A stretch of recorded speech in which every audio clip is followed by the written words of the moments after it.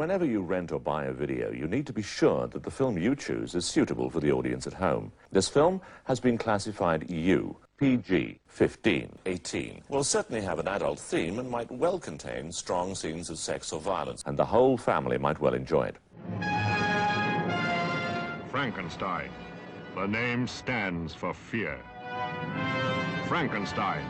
He shocks the world as he mocks the devil. Frankenstein. He creates monsters of men. Hello, welcome to episode 5 of the Alan Smithy's Cinema Verite podcast. I am Ben Campbell. I am Pete Appleyard. And once again, we're stuck in the vocal booth here in Holborn, yammering on about films. Yeah, it's been a couple of weeks, actually. The last couple of episodes have not been you and I in a booth on our own. We've had guests. Yeah. We played one of our Q&As, so it's...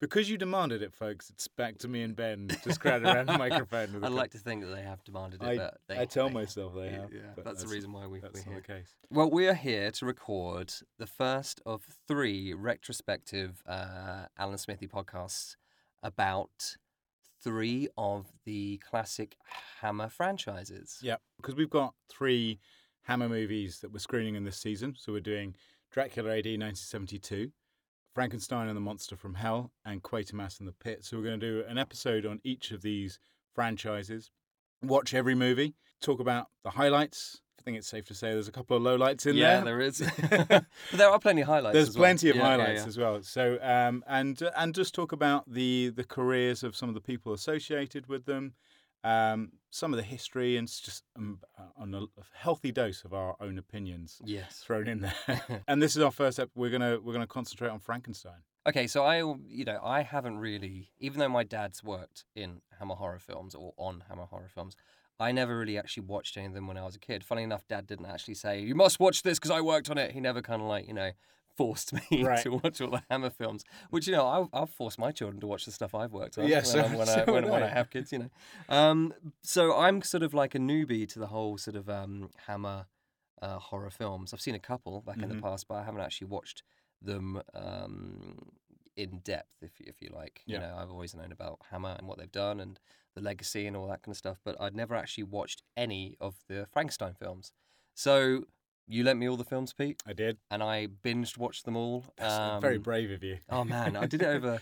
It was pretty quick. I was impressed. I gave you those discs like a week ago. And I was like, there's no way he's going to watch all of them. And I did. And you watched every single one. Yeah, it was cool. I actually really enjoyed it. I really enjoyed it, bar maybe a couple. Parts of it. Yeah. Which we'll obviously get into. Yeah. But obviously you're more of a Hammer fan. Yeah, I can't. It's funny. I was thinking about it on the way over. I can't remember when I got into it because it wasn't as a kid. I did see a couple of Hammer movies when I was a kid, but they were more Dracula movies. I remember seeing Plague of Zombies when I was a kid, The Reptile when I was a kid. So I somehow missed Frankenstein, and then probably about 10 years ago. So when I sort of turned 20, I think it was when they first brought out the box sets or started bringing out cheap DVDs. I just binge watched all of them, and watched them. I've watched them all at least sort of 3 or 4 times, and a couple of them a lot more. And I never watched them in order. So again, Ben's just watched all of them. I haven't watched any of them for actually probably about a year. So this is going to be an interesting mix of. It's going to be very fresh in your mind where you're going to be telling me stuff. I'm like, oh yeah, because some of the stuff does mix in from movie to movie. I think it's fair to say. Not that Hammer was necessarily churning them out, but they obviously have elements and they have sets and they have cast members and crew members which they use from film to film. So if you watch them all over a period, it's a bit like watching the Friday the 13th movie. You can't quite remember which movie Jason did this and Jason did that. I was going to say it must be a bit like watching The Reptile with Plague of Zombies. That's very confusing. Because it's like watching the same film. It's the same cast. It's the same sets. Yeah. Obviously, they weren't released as a double bill. I think The Reptile was released with... Love The Reptile, by the way. It's great, so isn't it? Good. It's really good. That was released with Rasputin. I can't remember what Plague of Zombies was released with. I think it was with Frankenstein. But yeah, if you watch those two back to back, it is almost the same camera setup. Yeah, it's amazing. Should we jump in? Should we start with the first? And before we talk about the first Frankenstein movie, it's worth kind of noting where Hammer was, because Hammer started off historically making thrillers and adaptations of radio serials, BBC radio serials. They started to make adaptations of TV shows, and the big successful one of those was the Quatermass experiment, and we'll get onto the Quatermass in a couple of weeks. But that was the first one which kind of pushed Hammer, or the one that most people consider the film that pushed Hammer into sort of the horror genre, but it's certainly more sci-fi than anything else. And what follows from Quatermass is a lot of science gone wrong, sort of action thrillers. So X the Unknown, and one really interesting one, which is called The Four-Sided Triangle, which is directed by Terence Fisher, who directed the first Frankenstein movie. Directed several of the Frankenstein movies, but kicked off with Curse of Frankenstein, which is the first one we're going to talk about. And if you're interested to, hopefully you'll listen to this and you go back and watch some of these movies, but I would almost recommend starting with The Four-Sided Triangle because it's got lots of elements. Even though it's a contemporary movie, it's a black and white movie, you can see Terence Fisher starting to try out some of the sort of mad lab sequences in The Four-Sided Triangle. It's a massively sexist film. I'll have to put that out there. It's a quite amazingly sexist film, but it's really interesting, really worth a watch.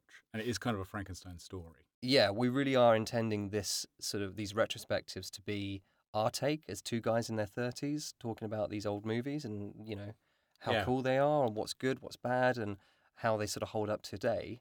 So we really are hoping that, people go away and watch them. Yeah, for me, there's a habit of watching old movies now. Maybe it's the Mystery Science Theater thing and taking the mick out of something which is just old. And not to say there aren't elements of these movies which are totally worth taking the piss out of, because there are. And we will.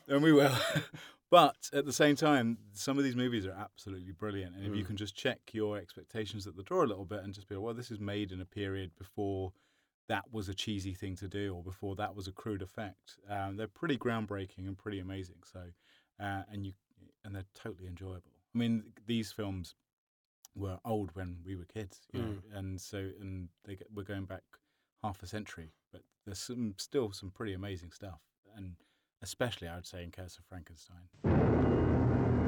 More than 100 years ago, in a mountain village in Switzerland, lived a man whose strange experiments with the dead have since become a legend.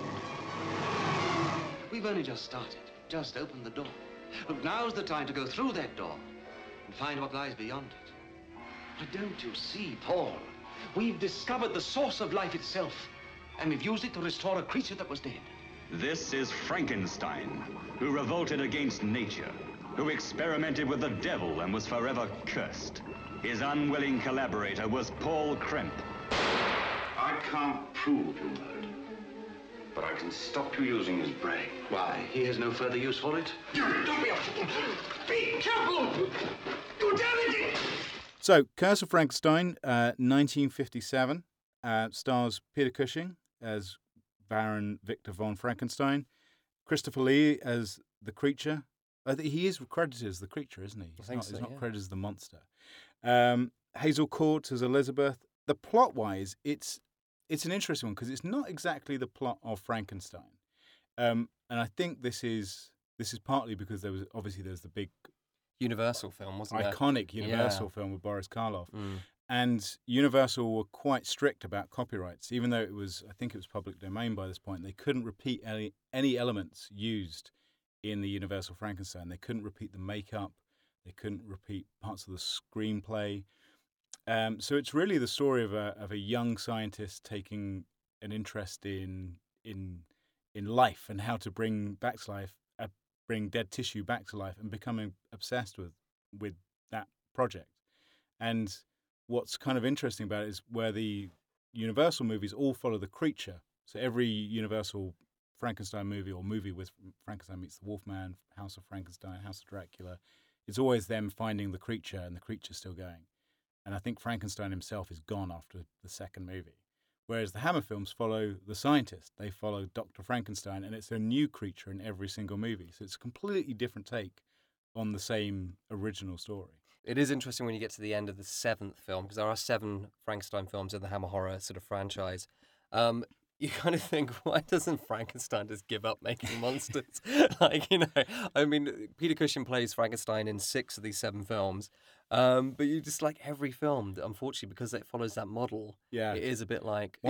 this is never going to work. It's never going to work for you, Vic. Come on, trial and error.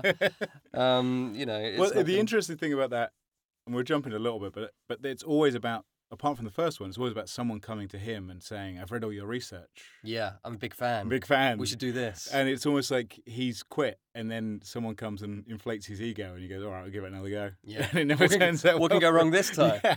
What I found really interesting about this after watching it was, and again, this is because I'm a relatively You're a novice. Novice when it comes to Hammer, was learning about Terence Fisher, the director. Yeah. And how he was obviously, huge in terms of what is helmed pretty much all the big franchises for Hammer. He did Dracula, he did The Mummy, he did obviously pretty much a bulk of the Frankenstein movies. Yeah, he did Curse of the Werewolf with Oliver Reed, which that's funny that Hammer did so many movies, but they only did one zombie movie. They only did really one werewolf movie. The werewolf is fantastic. It's one of the best werewolf movies, but they didn't kind of pursue those characters. They stuck with just making Frankenstein movies. He really set the template for these kind of films, and there's never, even though he's got a bag of tricks which he develops, there's never kind of repeated sequences. There's always what's the new monster going to look like? What's the new lab going to look like? There's always something fun and new to watch in any of his movies. I mean, what was amazing is that he was in his 50s when he made this film. Yeah. I believe it was quite, it was, hats off to the gentleman. He was getting on a bit in terms of his career, and then suddenly because he actually directed this before Dracula. Yeah, this is the other thing. This is the first color Hammer movie. Mm-hmm. And it really takes advantage of that. It really pushes the fact that you're going to see red blood, and you're going to see quite a bit of red blood, especially for the time. And there are moments, we'll get onto them in a second, which are genuinely shocking. Like there's I'll mention it. The bit where Christopher Lee's shot in the face and grabs his eye, and then the red blood spurts through his fingers. Is a really violent moment, and it looks fairly PG now. In 1957, that was amazing. That was absolutely incredible to see. Another important thing is that this is a Christopher Lee, Peter Cushing team up. I think there are 20. I was reading the other day. There are 20 movies where they appeared together. And this is the first one for Hammer, because they were together in a couple of productions of. I think it was Hamlet. Some other bits. They don't share a scene in Hamlet, and there's a couple of other films where they have. I think this might be the film where they first share scenes, but it's Baron Frankenstein and the Creature. It's one. I think it might be my favorite Creature makeup, and I say that with the most respect to the Universal movies and Boris Karloff and Jack Pierce's design. But this is my favorite because it really looks like a dead thing. If you look at the original poster, where it's just a picture of Christopher Lee's face, it's kind of got a red filter over it, and his eyes are kind of rolled back. It's really disturbing and really creepy looking. All the others, as much fun as they are, they kind of look like a bodybuilder with some stitches painted on their heads. Because 9 times out of 10 they were. They were, yeah. But this just really looks like something dead that should be dead, that shouldn't be standing up and walking around. And yeah, it's still effective. That first time where Frankenstein brings him to life, fails, opens the door because they hear him rustling around, and they do that slightly awkward zoom where they kind of sped up the film to push into his face, and he pulls the mask off his face. It's a great moment. It is a good moment, yeah. And actually, Christopher Lee's performance in this is really... It's interesting because on one hand, it's quite corny in some scenes when he's literally just walking around like, I'm obviously meant to be a creature put together with body parts, so I'm going to walk a bit like this, where my hands are going to be awkward, and it almost gets a bit pantomime. And in fact, the most pantomime moment is before he gets shot in the face in the woods. Yeah. And that, later on when you see him, because he gets shot in the... Sorry. This is going to be a spoilers podcast. Yeah. Come on, it's 57. Yeah. Pretty sure the embargo's lifted by now. Later on, because he actually looks worse as well. Like when he gets shot in the face, because then Frankenstein patches him up a little bit. And you see him later on when he's kind of back alive again. Because that's a brilliant line. The guy walks in when he sees the monster and he goes, I thought he was dead. Frankenstein just goes, yes, but I just brought him back alive again. It's what I do. I'm Frankenstein. There are some lovely, if you watch it, there are some lovely cuts where you'll have something graphic and nasty happening, him patching body parts back together, and then it'll hard cut to him. It's so English, but he's sitting there like having tea with his fiancée, like, pass the marmalade. And it's those jokes are intentional, that they put this kind of mundane and sort of costume drama moments next to the horror. And Frankenstein is as cool as a cucumber throughout. He's this sociopathic scientist who's just kind of, life is just a little curiosity, something for him to poke and see what happens. He's never emotionally invested in what's going on. So Frankenstein at the beginning of the film inherits the wealth of the family. Yeah. And instead of, like, you know, as you would today, going off and leading like a playboy lifestyle, he hires a live-in teacher to obviously learn about science and biology and all that kind of stuff. And you see this kind of montage sequence where the teacher and Frankenstein are sort of becoming friends. Well, that's it. He also kind of hires a father figure. He hires a replacement sort of mentor who he's very keen to kind of say, well, I am the Baron. You know, you will work for me. But it's very clear that he kind of takes on the project because he believes in the kid, but he also feels like he can help it. Yeah, and then they go into the montage, which has a great ending. Oh man, it's just that. What is the ending of the montage? Well, the ending of the montage is you've got this kid and this older actor, and then they crossfade, and it's Peter Cushing in a black wig. Black wig, yeah. Like, and it's like he's just suddenly got older than his dad, than his teacher. yeah, his teacher. But you know, I understand there's no other way to do that sequence, and it's okay.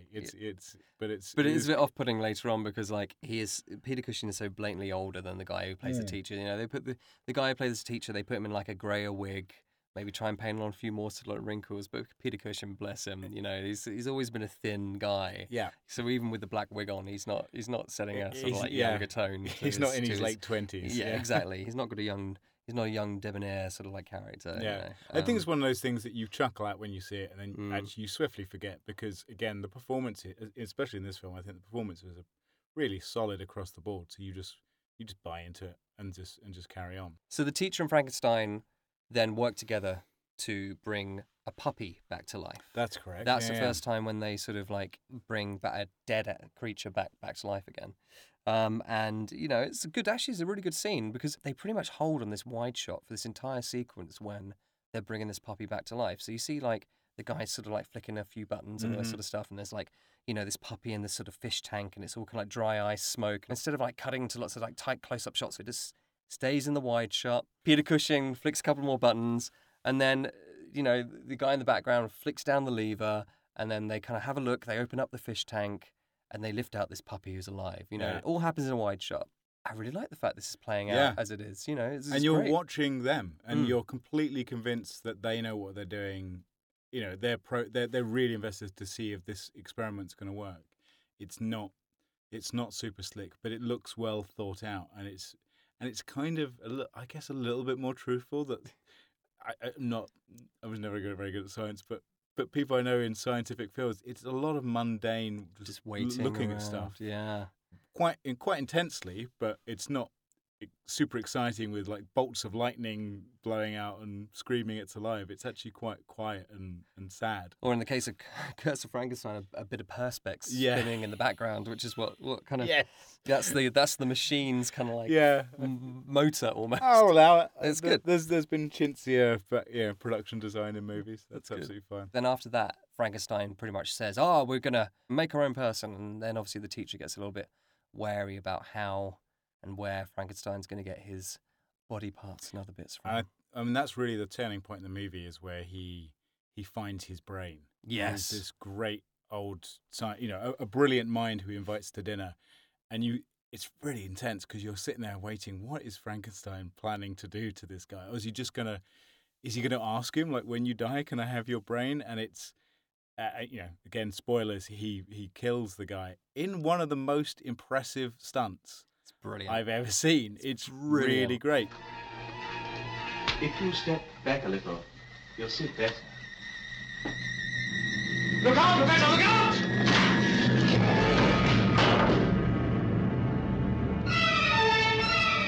So he stands on this balcony and then just shoves this old man through a banister. If you go and watch that clip, the stunt man who jumps off this balcony lands on his face with his legs directly over his head. Yeah. Really looks like he snaps his neck. I mean, really maybe does. they did. Maybe that never came out. Hey, this is 1957. Yeah. Health and safety wasn't, but it's a terrific looking stunt. It gets me every single time. You don't see it coming. I mean, you do see it, the fact that he's going to push him over. Oh, you should stand over here. Look at it closer. But you think he's going to fall out of shot, and then they'll Yeah. cut to him in that kind of position where one leg is slightly arched, and that's the way films communicate someone's dead. You don't expect them to cut to a high shot of him landing on his face. Yeah, it's a great stunt. I mean, you can see kind of where the floor obviously has a bit of like foam underneath it and all that sort of stuff. But the fact, like you say, the fact that he lands directly on his head, and you can see his legs flailing. It doesn't look and like then... it gives a huge amount. No, like it doesn't. It's not like he bounces. No. He really crumples. It's like boom. Yeah. What's wonderful is that Frankenstein shows no guilt. Yeah. And at no point through any of the movies does he ever appear to show any remorse for what he's doing. He's steadfast that what he's doing is necessary and for a greater cause, and that's brilliant to watch. It actually one of the things that these movies remind me of are the Reanimator movies from the 80s, where it's the same dynamic of this brilliant scientist who just pushes through regardless. Doesn't matter how many people die or whose lives this affects.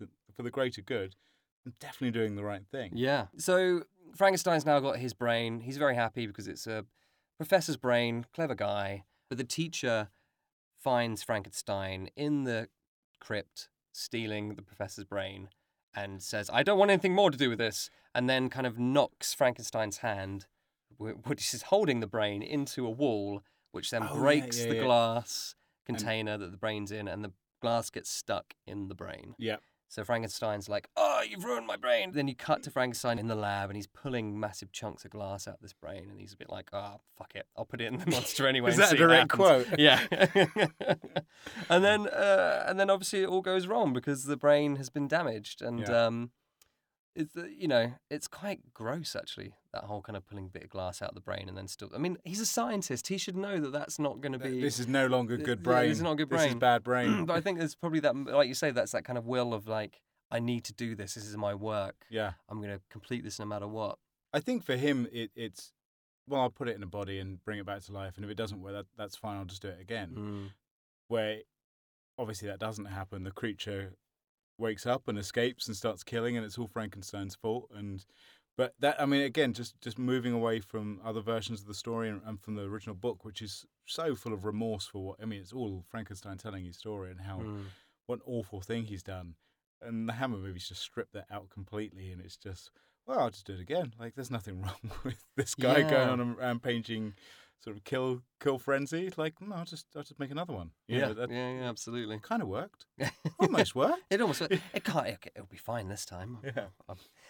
Yeah, that's right. Because the film actually opens with the scene with Frank, like in the book, I think. Oh, it's been years that I've read the book. Opens with Frankenstein in jail, and he's got a priest coming in for Frankenstein to confess or to tell somebody that he didn't kill the maid. That his creature did. Yeah. And I think the dynamic between the Frankenstein and the maid is great throughout the whole movie because you've got Elizabeth, who's meant to be his betrothed, his sort of, I think she's his cousin or something like that. Yeah, that was all fine back then. Yeah, back then it was fine to marry your cousin. So you've got this whole dynamic of like, he's meant to be marrying Elizabeth, but he's actually shagging the maid. Yeah. He is horny in these movies. He is horny in these movies, yeah.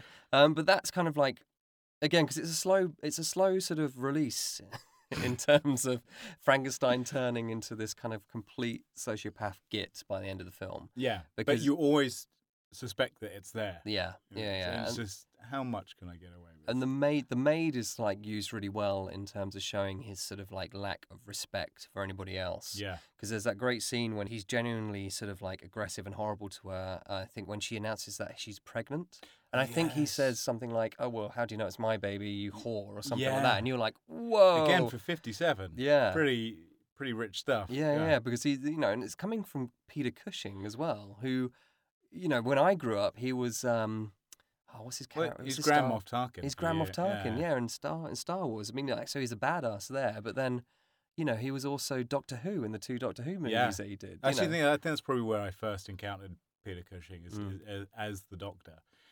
And he's a very weird, kind of doddery old man in those movies. I quite like that, though. I really like those I really films. enjoy those movies, yeah. So, like, for this character and seeing, because I always thought, he plays good guys. Peter Cushing.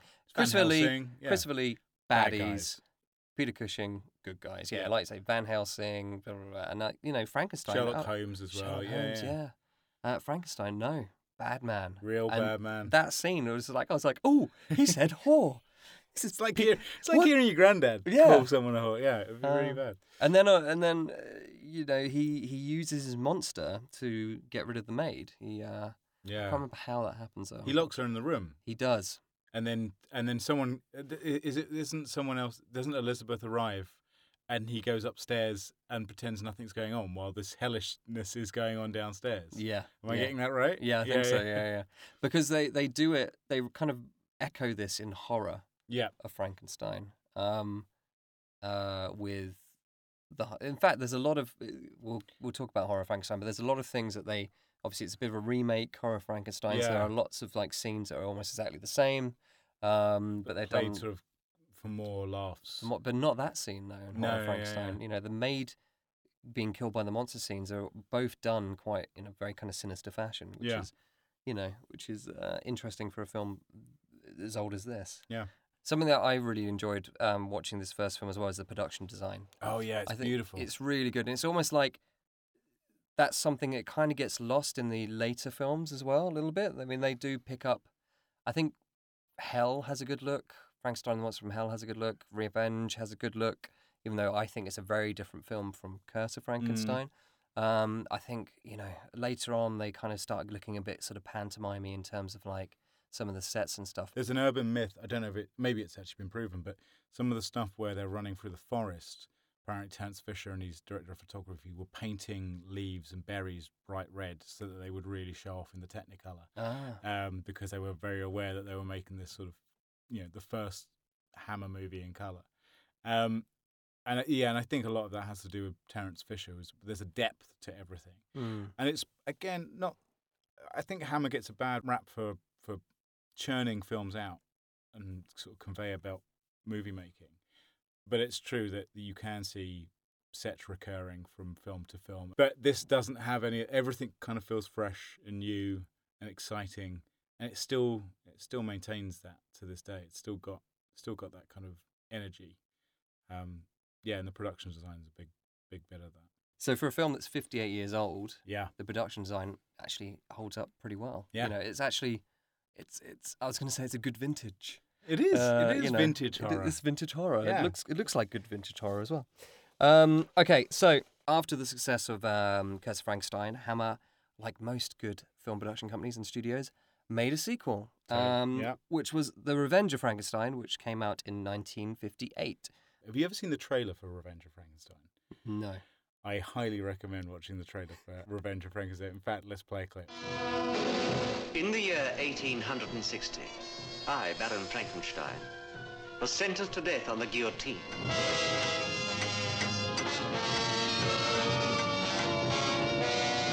Why? Why had the world condemned me? Because I was the first man to create another living being. It's just one of the most brilliant trailers ever. It's a monologue to camera of Peter Cushing as Frankenstein explaining, because actually at the end of Curse of Frankenstein he's led to the guillotine. Yes. That's how it ends. And the trailer is him explaining how he's still alive. And it's great. It's really, really like to give away the twist of the whole film. Give away the twist at the very beginning of Revenge, and it's terrific. But it's a great monologue, and it's just a mid shot of him, really sort of the steely gaze and this real determination that I'm going to do it again. And I watch that trailer again and again. And I'm always thinking like, you have sold me on this movie so hard. It's such a great performance. I highly recommend checking it out. It's a terrific trailer. Well, I've got to say, before we go into any other details in the film, I love Revenge of Frankenstein. Yeah. I think it might be my favourite of the series. It's pretty good. I love the fact that it links directly from the end of Curse into the beginning of this. Literally a second. It's a proper sequel. It's not how he escaped. Just take it from us, he escaped. No, you see him walking to the guillotine at the end of Curse, and then you see him walking to the guillotine at the beginning of this, and it's brilliant. And it's how he like, escapes, and it's really good. No, in fact, because that's what they do. You see the guillotine come down, don't you? Oh, he's dead. Yeah. And it's obviously you don't see the head or anything. It's framed like you're looking up at the guillotine. It's like low angle, shadunk, the end, and then the beginning of Revenge is seeing him how he actually escaped. Yeah, and how he hoodwinked them. Which is very good. Good word. So Terence Fisher returns as director. as does Peter Cushing as Victor von Frankenstein. Not Christopher Lee. No, I mean, and this, as we mentioned earlier, this is the interesting point: is that the monsters are destroyed at the end of, I think, every movie. I don't think there's any. There's some actors who portray the monster from movie to movie, but they never bring back the same. David Prowse is the only actor to play the monster or creature twice. That's horror, and then is it horror Frankenstein and then Monster from Hell? Yeah. Yeah, it is. So but very different looking monsters. Yes, absolutely. So you couldn't tell. Francis Matthews as Dr. Hans Cleve. I probably pronounced that wrong. Do apologise. Eunice Gayson as Margaret. Oscar Quitac as the Hunchback Carl, and Michael Gwynn as Carl in his new body. So that was our cast. So the plot of this one is Baron von Frankenstein is saved from losing his head at the guillotine by a couple of fans, as we said earlier. Lots of fans in these films seem to come in and save the day. So he's free and able to carry on his evil doings. And in this film, he does it by going to a poor hospital and changing his name. So Frankenstein is now called Dr. Victor Steen. And unfortunate for him, he's recognised by somebody, but who happens to be a fan. Yeah. So he's all like, "Hey, are you Frankenstein?" He goes, "No." "Are you really? Because I really like your work." "Oh, yes, I am Frankenstein. Hey." Yeah, it's a great because he goes there and he does sort of great work, and everyone's a huge fan of him, and he's helping the poor, and you almost get the impression that some people might suspect that he's this Baron Frankenstein, but they ignore the fact because he's become a good man and he's kind of redeemed himself. You're right, it is one of the best stories because it's this kid who comes up to him and is like, "I know who you are, I won't reveal it if you teach me what you know about resurrecting bodies." Yeah. And he's never hesitant. He's never hesitant to the point where he's like, "No, because so many people died because of me." He's more hesitant because he doesn't want to get caught. But it's a great setup for the story of this man who's kind of tried to redeem himself and go into hiding and then gets sort of pulled back into the game.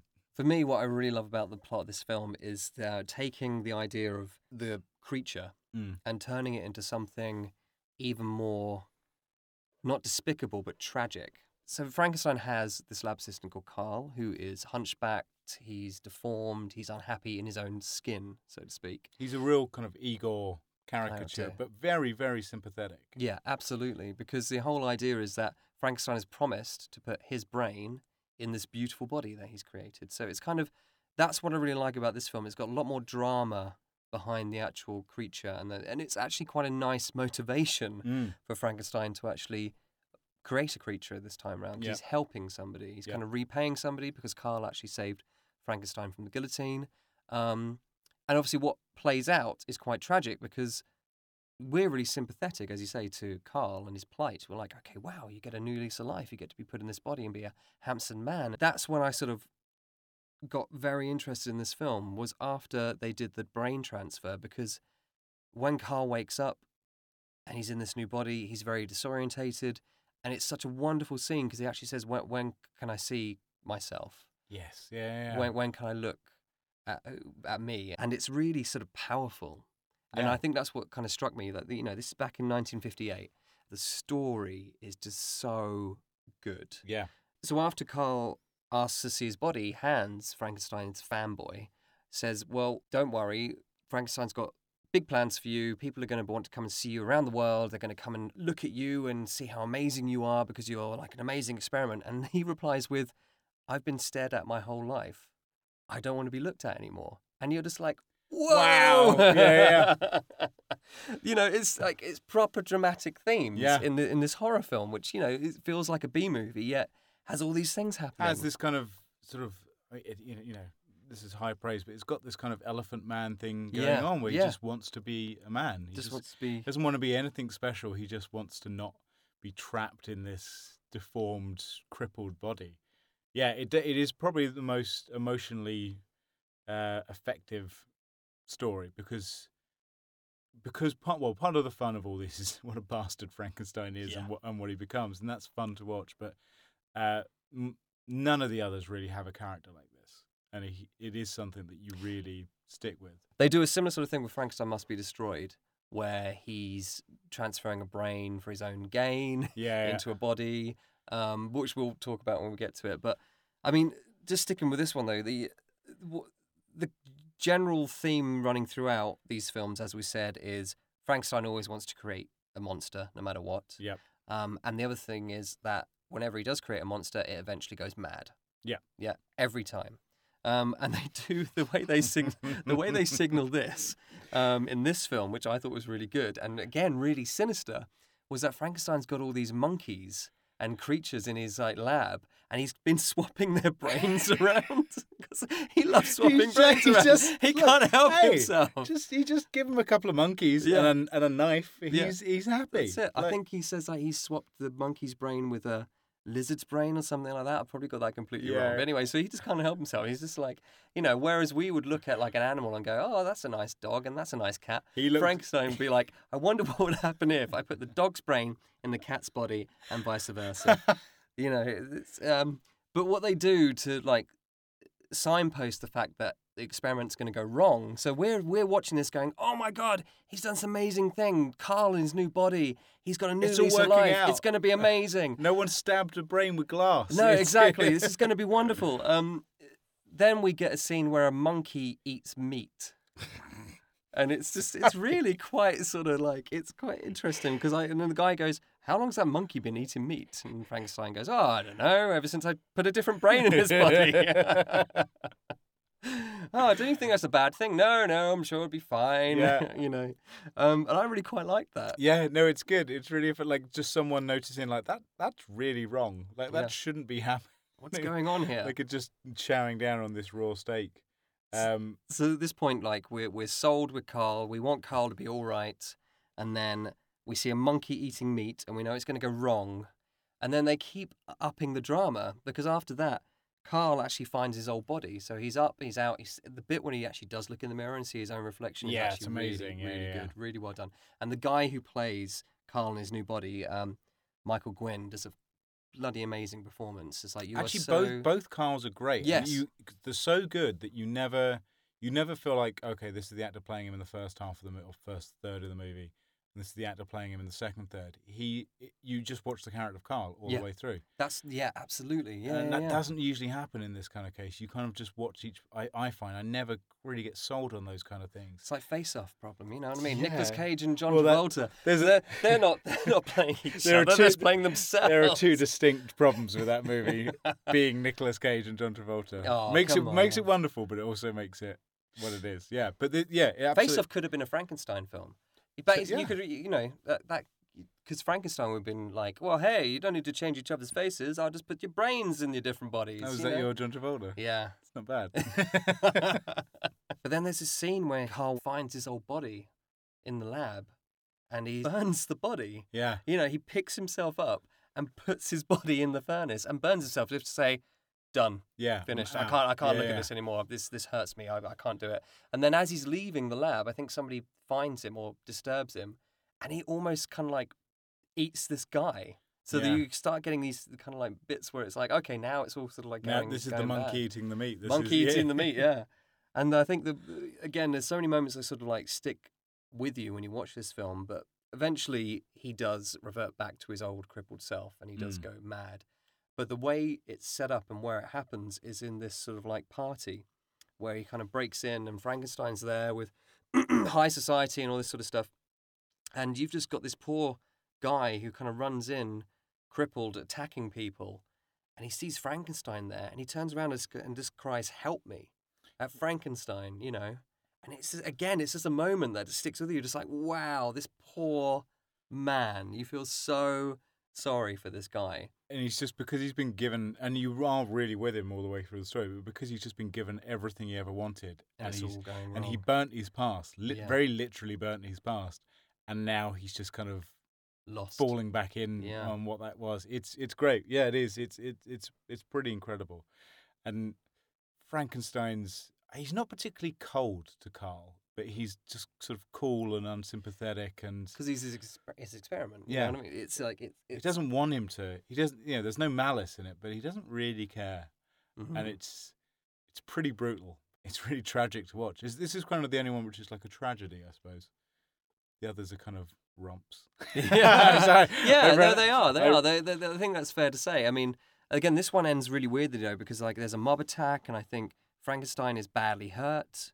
I think the by ending mob. is he gets attacked in the hospital at the end Yeah. because people are like, "You're Frankenstein. You did this bad thing. We now hate you." And he gets like mortally wounded by these Yeah. guys. And then there's just like at the end, he's just like, I think his assistant puts his brain in another body that looks exactly like Peter Cushing. Yeah, it's not. I have to say, the only disappointment with this film is that the ending end. is a bit weak sauce because Yeah.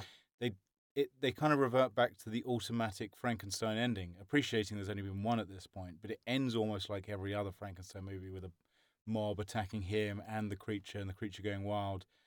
And I don't know what the resolution would have been, but it feels like it deserves something a bit richer and a bit more. It's not really driven by character; it's driven by plot. And because the rest of the film is very much driven by Carl, and to a lesser extent Frankenstein, the ending is a little bit of we have to have a big action sequence at the end. And also the fact that they just put his brain in another body is a bit like the Eagles out of Lord of the Rings. You know what I mean? It's their fallback to, we can't kill him off. What can we do? Well, we'll just put his brain in another body. It's fine. We've already seen it done in the film, so we know it can be done. And it just feels it just kind of cheapens, like you say, it doesn't strengthen the film. It just kind of weakens the ending. It's not bad. It's not like technically it's quite well done. It's quite exciting, but it's just not as rich as all the stuff that's come before it. But that doesn't take away from it being a really great movie. No, yeah, it's a great film. It's just that for me though, just let me down a bit. It was just too easy. That's a problem. Suddenly swapping a brain. It's too easy. Quick! He's dead. It's okay. We have this other body. He looks just like Peter Cushing. Okay, let's put his brain in there. It would have been better if in all the other movies he's in a cage eating tons of meat, but that doesn't happen. Dressed as a monkey. Dressed as a monkey. He's absolutely fine in the rest of the movie. Whoever swapped his brain, did a much better job than he ever did. Yeah. I have to say, there are bits that I enjoy in the later movies, but these are the two that feel really, really. That really work from beginning to end. And I think it's because they are, it is a good sequel. It's a different story. It's not just recycling what happened before. The continuity it's kept between the movies. It's not just a reboot or a reset. And it's Hammer sort of expanding from the success of Curse of Frankenstein because, it's only a year later and this is the year that they also shot Dracula, or Horror of Dracula if you're listening in America, because it's got a different title over there.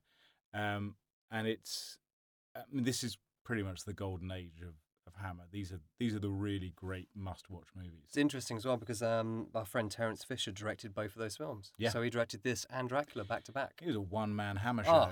I mean, I want to be this guy. Yeah. Well, not now. He's passed, sadly. Okay. He. And the quality is just fantastic, and they're really, really well made movies.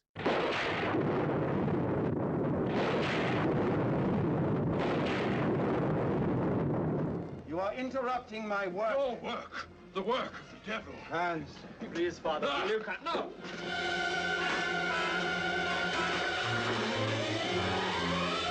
The evil of Frankenstein. Next up, possibly leading on from the slightly disappointing end to Revenge of Frankenstein, is 1964's The Evil of Frankenstein. It's a massive gap considering Revenge of Frankenstein was made a year later after Curse of Frankenstein. Obviously, Hammer were making a lot of movies in this period, a lot of Dracula movies. This is kind of the run of classic Hammer horror. But it took them 6 years to go back to Frankenstein, and it's...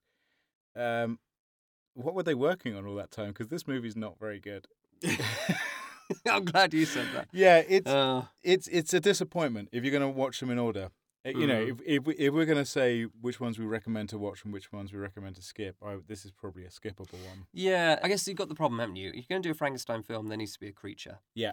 And I guess the one saving grace of this film is they did actually try and do something a little bit different with the creature in terms of the creature's motivation. In this film, a monster who looks maybe a touch more like the Boris Karloff Frankenstein than definitely edging any other, closer because he's kind of almost got the flat top. Yeah, the elongated forehead, all that sort of large stuff. brow. Appalling makeup. It's not good. It's quite nice in some of the posters where they've it's high contrast, Yeah. but when you see it on screen, it's Not very good. you can see the joins. Yeah. Story. The monster. The motivation for the monster being evil is quite clever because they have this kind of hypnotist, this guy called Zoltan. It's one of my favourite, which is Dracula's dog. If we're going, Really? that's the name of That's pretty Dracula's cool. dog. Ah, okay. Do you reckon that was a nod? I don't think so. No. No, I think actually that probably Just- that was 70s anyway. Yeah. But it sounds like a guy who's a sounds like- hypnotist. yeah, absolutely. Zoltan the Great. And he essentially controls the monster. So he's bidding the monster to do wicked things. You know, that's the crux of it, really. Frankenstein. And steal. He's basically doing greedy things, isn't he? He's sending the monster to kind of rob people and do like a henchman. Yeah, which is quite interesting, actually. But then the monster is used as a henchman by Frankenstein throughout most of these films. Yeah, that's true. But to kill people, essentially, not to actually rob people. Yeah. And I think the problem with this film, there's several things wrong with it. I think the first one is that it relies on a massive flashback at the beginning, which doesn't look like anything like Curse of Frankenstein. It's a beautiful set, I've got to say, in this flashback to the lab. Frankenstein. Yeah, the monster. The lab where Frankenstein makes his original monster is gorgeous in this film. It's almost the opposite of Curse of Frankenstein, where everything is quite small and understated. It goes big. This is almost like a Universal Frankenstein set, which is just huge electros and it's quite grand. It is cool. It is quite cool to look at. It is. I mean, I did enjoy that sequence, but the back of my mind was like, I really like Curse of Frankenstein and what they did with that. So why are they kind of rewriting it? Why are they trying to ignore what happened there? And then Frankenstein and his partner. It's still Hans, isn't it? It's a different actor, but I think the character is still Hans. Oh yeah, it is Hans. I don't know if it's meant. I mean, the continuity at this point is loose, but I think he's still meant to be the same character in tow. Right. Again, that's never. There's no discussion of, hey Hans, remember when you put my brain in its new body that looks exactly like me? That's. You remember that time, and Hans? you cured me of eating monkey meat. You know? Yeah. But he's kind of penniless and he's on the run, and there's some interesting maybe they find the monster in an ice block. Yeah, this is probably one of the most eye-rolling sort of cliche-ridden ones. It is definitely a step down in quality. It's worth mentioning. It's a different director. It's Freddie Francis taking over from Terence Fisher, who was going to direct and then was in a car crash and couldn't. Now Freddie Francis is really successful cinematographer. Oh, he's done some awesome stuff. I mean, he was cinematographer on The Elephant Man for David Lynch's Elephant Man. He was Dune. He was cinematographer Dune. The Straight Story. Cape Fear. Yeah. So worked with some like Scorsese, David Lynch, some big names. His directing work is not as impressive. He never kind of got out of horror movies, where Terence Fisher did some really amazing stuff. But this is not a good representation of his work, I'd say. There's some other good stuff. There's a film called The Skull, which is definitely worth checking out, which is a really sort of tight, creepy drama about people. Not a Hammer horror film. Not a Hammer. I think it's Amicus. I think it's by Amicus, the Hammer's rival. But it's Christopher Lee. Peter Cushing is the lead. And it's about the skull of the Marquis de Sade, making people trying to buy it and it influencing them to do awful things. It's really cool. It's very trippy. Much better than this movie, sadly.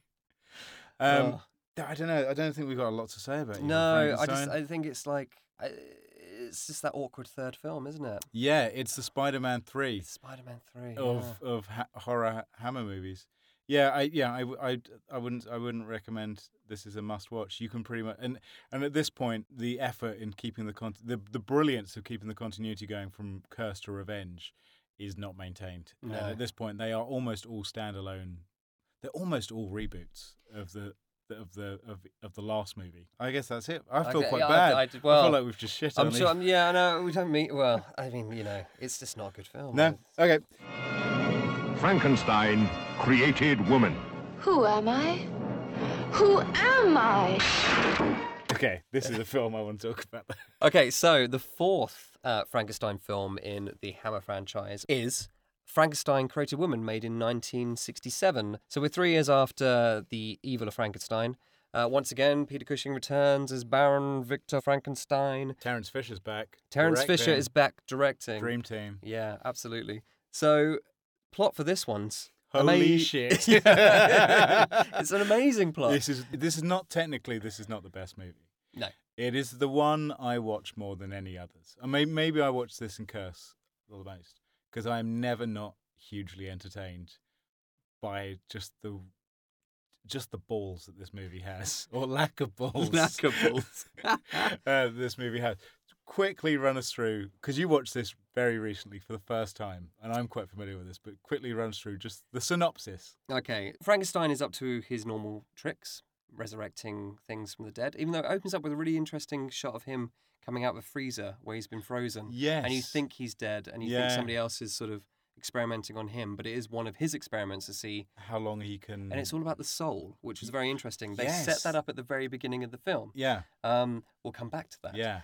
So we know Frankenstein is at large, doing his thing. He's He's got a little team now. He has got a little team. He's got a little A team Yeah. working with him. He's got an assistant who has a son. Yeah. And the son goes into the village to get some champagne because Frankenstein has just been resurrected after being dead for an hour. And that's what you do in science. Yep. When you've got the results you want, you send someone to the pub to get some champagne. Yeah. So Frankenstein has a lab assistant called Dr. Hertz who has a son called Young Hans. Not old Hans. Not old Hans. Hans from the previous two films. No, this is new Hans. New Hans, yeah. So Hans goes to buy some champagne from the local pub. He fancies the pub owner's daughter. Yeah, who's kind of a pretty girl but with a scar on her face. And it's one of those horror contrivances where she's a really good-looking girl and they put a little bit of a scar on her eye and everyone says how hideous and ugly. You're like, she's gorgeous. Yeah, but she like, is. yeah. Yes, no, she's absolutely gorgeous, played by Susan Denberg. And you can tell straight off that there's a thing between these two. And the pub owner or landlord is not very happy about this. And in fact, I think he has to go at Hans about it. And then, as this argument is happening, these dandies arrive. Top-hatted dandies. Top-hatted dandies, who are obviously the bad guys because they want to come to this pub and drink champagne and eat food and just generally be unpleasant. They're kind of pikey dandies. Yes. Yeah, they are, aren't they? That's a brilliant description, yeah. So we set up at the beginning that these pikey dandies obviously are bad people. Hans doesn't like them because they take the piss out of the girl and he's in love with the pub owner's daughter. What happens is, I think Hans creeps into the girl's room at night and obviously they're doing what two young people in love do. And these dandies, for whatever reason, are still hanging around. And in fact, I think they've been in the pub all day. Yeah, they have. Yeah, they've been in the pub all day. And then the pub owner, who should know better, turns around to them and goes, "Oh, so it's time for you to pay your bill." And they're like, "Oh, we'll pay next week." And he's like, "Oh, you said that last week. Yeah. You're not allowed in here anymore." And he kicks them out. His acting's not as good as your acting. Really? Incidentally. Well. So they then stand outside the girl's bedroom window for whatever reason. They start taunting mocking her, her. but it's Yeah. like it's really bad mocking. I can't remember what it is exactly, but it's just awful. Don't they sing a song? I think they yes, they do. Because the sing a song comes back at the end. Does it? Doesn't she start singing it back to them, and then and that's how he recognizes who she is? Oh gosh, okay. So they get drunk. They sing this awful mocking song about her outside her window. Hans is in there, and he's like, "I'm gonna kill him. I'm gonna kill him." And she's like, "No, don't worry about it." And then for some bizarre reason, the dandies break back into the pub. Yeah. And then they kill the pub owner. It's like they get into a brawl. They don't mean to kill him. Yeah. But they get into a brawl with him and they get carried away. And they get carried away Yeah. and he ends up getting accidentally killed. Yeah. And this gets pinned on poor young Hans. Young Hans, yeah. And he gets executed. Yeah.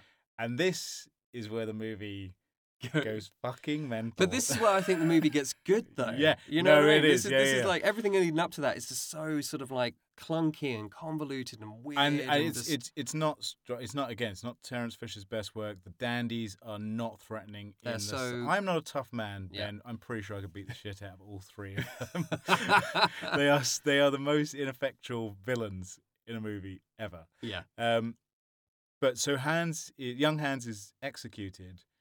Frankenstein smells the dead body. He says, "I'll have a bit of that." Christina, the landlord, pub owner's daughter, obviously her father's died, her boyfriend's been executed, so she tops herself. That's it. Yep. There's two young dead bodies. Hans has been decapitated. Christina's body's fine, but her brain is dead. Guess what Dr. Frankenstein plans to do? He takes young Hans's brain and puts it into Christina's body. Because that's a brilliant idea. Because that's a great idea. And for some reason, Hans's dad is absolutely fine with this. Yeah. So Hans is reborn inside Christina's body. Now, this is where the movie doesn't directly address this, but that's a great idea. Yeah. Because that is a terrifying thing for a young guy to go through. Yeah, absolutely. I mean, like, horrific. You know, Yeah. you imagine you waking up in your girlfriend's body. Yeah. I mean, well, actually, maybe that could be quite good at the same time. But what and then, as always, the monster, in this case, is a beautiful woman. But this is where it gets weird, though. Yeah. Because let's think about this. You've got the girl's body Yeah. and the guy's brain. Yeah. But for some reason, the girl wakes up with her memories. Yes, there's a weird thing of that they've been somehow combined. I think this is where because this is where the soul comes in. That it's still her soul, in but the body. his brain. Ah. And it's never overtly said, but it is set up. It's actually quite well done. Mm. But what this new Christina Hans decides to do is find the three guys, seduce them, and revenge kill them. You know, during sex or after sex or before, and it's absolutely crazy. It's like when you just weird. break that story down, it's so strange that Christina suddenly and he also fixes her scar, so they don't recognize her, and she goes from, I think she's sort of dark ginger when she's in the pub, and then for some reason during the experiment she becomes a blonde, and then she hunts down these guys one by one, and kills them. It's the head, though. Because she keeps Hans's head. That's in the hat box. And the hat box. Yeah. And the head's talking to her. So you've got this split personality thing going on where she's like, I can't do it. And he's like, you have to kill them because it's revenge. And, you know, look at what they did to us. And it's actually quite horrific. Because I think she puts the head on top of her table or on top of a cupboard or something. Yeah, and she she's talks talking to it. And it's like, you know, this is 67. So when did Psycho come out? 60. So this 60. is a 7 few years years, later. yeah. It feels older. It feels like an older film. It does feel like an older film. But it's definitely, and again, none of this is particularly graphic. This is actually quite, as far as, I think they show this on the Horror Channel, uncut during the day. Like when you see these movies come around, you can just watch this in the afternoon. But ideas-wise, this is one of the most rich with crazy horror movie ideas and weird psychosexual things going on. This and Evil feel very kind of B-movie. Yeah. I think that's kind of like where we start getting into this kind of almost tacky B-movie. Yeah. This is infinitely more interesting than the Evil of Frankenstein. Yeah. But where you've got like the Curse of Frankenstein and like Revenge of Frankenstein, interesting stories, better drama, the actual sort of like emotions and sort of turmoil of the monster, and Revenge certainly is kind of dealt with with more respect, and it's kind of really well done. In these films, it's just like, okay, here's what's going to happen. Boom. It's schlock. Whereas Evil is quite dull, obvious, plodding schlock. This is great. This is full of mad, crazy B-movie ideas. This is the kind of story you want from a film like this. And it's the performances are really good. Like when she turns to this kind of steely, unblinking psycho woman who they're all falling madly in love with, the three pikey dandies, who actually performance-wise they do improve towards the end of the movie, because when they're shrieking in fear when she's chopping them up, it's really entertaining and really fun and satisfying. Yeah, I don't know. I do recommend this movie. It is good. I think I saw something online that said Martin Scorsese is a massive fan of this. Oh, really? Yeah. Yeah. And I think it's for the same sort of that idea of putting a man's brain in a female body and the duality and the hearing the voice and the scenes with the head. I think all that kind of stuff he really kind of dug. Yeah, it's the one I would like to see someone remake and make it more graphic and really explore the ideas that perhaps you couldn't get away with from a movie like this in 1967, because there's just some really terrific ideas. And it's all hinted at. Like, you know that the makers knew what a crazy, fucked up idea this was, but they maybe couldn't express it as much as they wanted to. It's really good. It's got my favourite quick ending in this film. Because the ending is so quick in this. Because it ends with a picnic, Picnic, doesn't and it? you've got that beautiful scene when she takes the head out of the hat box and she's talking to the head. Yeah. And then Frankenstein turns up and goes, "Oi! Yeah. What are you doing?" And then a stuntman in a blonde wig jumps into the water because she kills herself again, but it is clearly not. Yeah, Was it? it's a bloke in a dress. Yeah, it's so unconvincing. So she's like, "Oh, Frankenstein, well, I've finished my revenge. I'm gonna kill myself anyway." Yeah. And yeah, that beautiful shot, this man in a dress jumping into the river, Which and is then somewhat appropriate. and then you cut back to Frankenstein looking over the edge of the river, and he goes, "Oh, she's dead," and he walks off. Yeah, and that's then it. it goes the end. Credits. It's brilliant. It is the one with the least amount of Peter Cushing. Well, apart from Horror Frankenstein, which hasn't got any Peter Cushing. Yeah. But this is, Frankenstein is really there. It's almost like there was another script, and they just let's put Frankenstein at the beginning of this, and he can be the one who does the body swap halfway through, and then he has no real further part to play in the rest of the story. Love it. But great movie. Highly recommend. Highly recommend.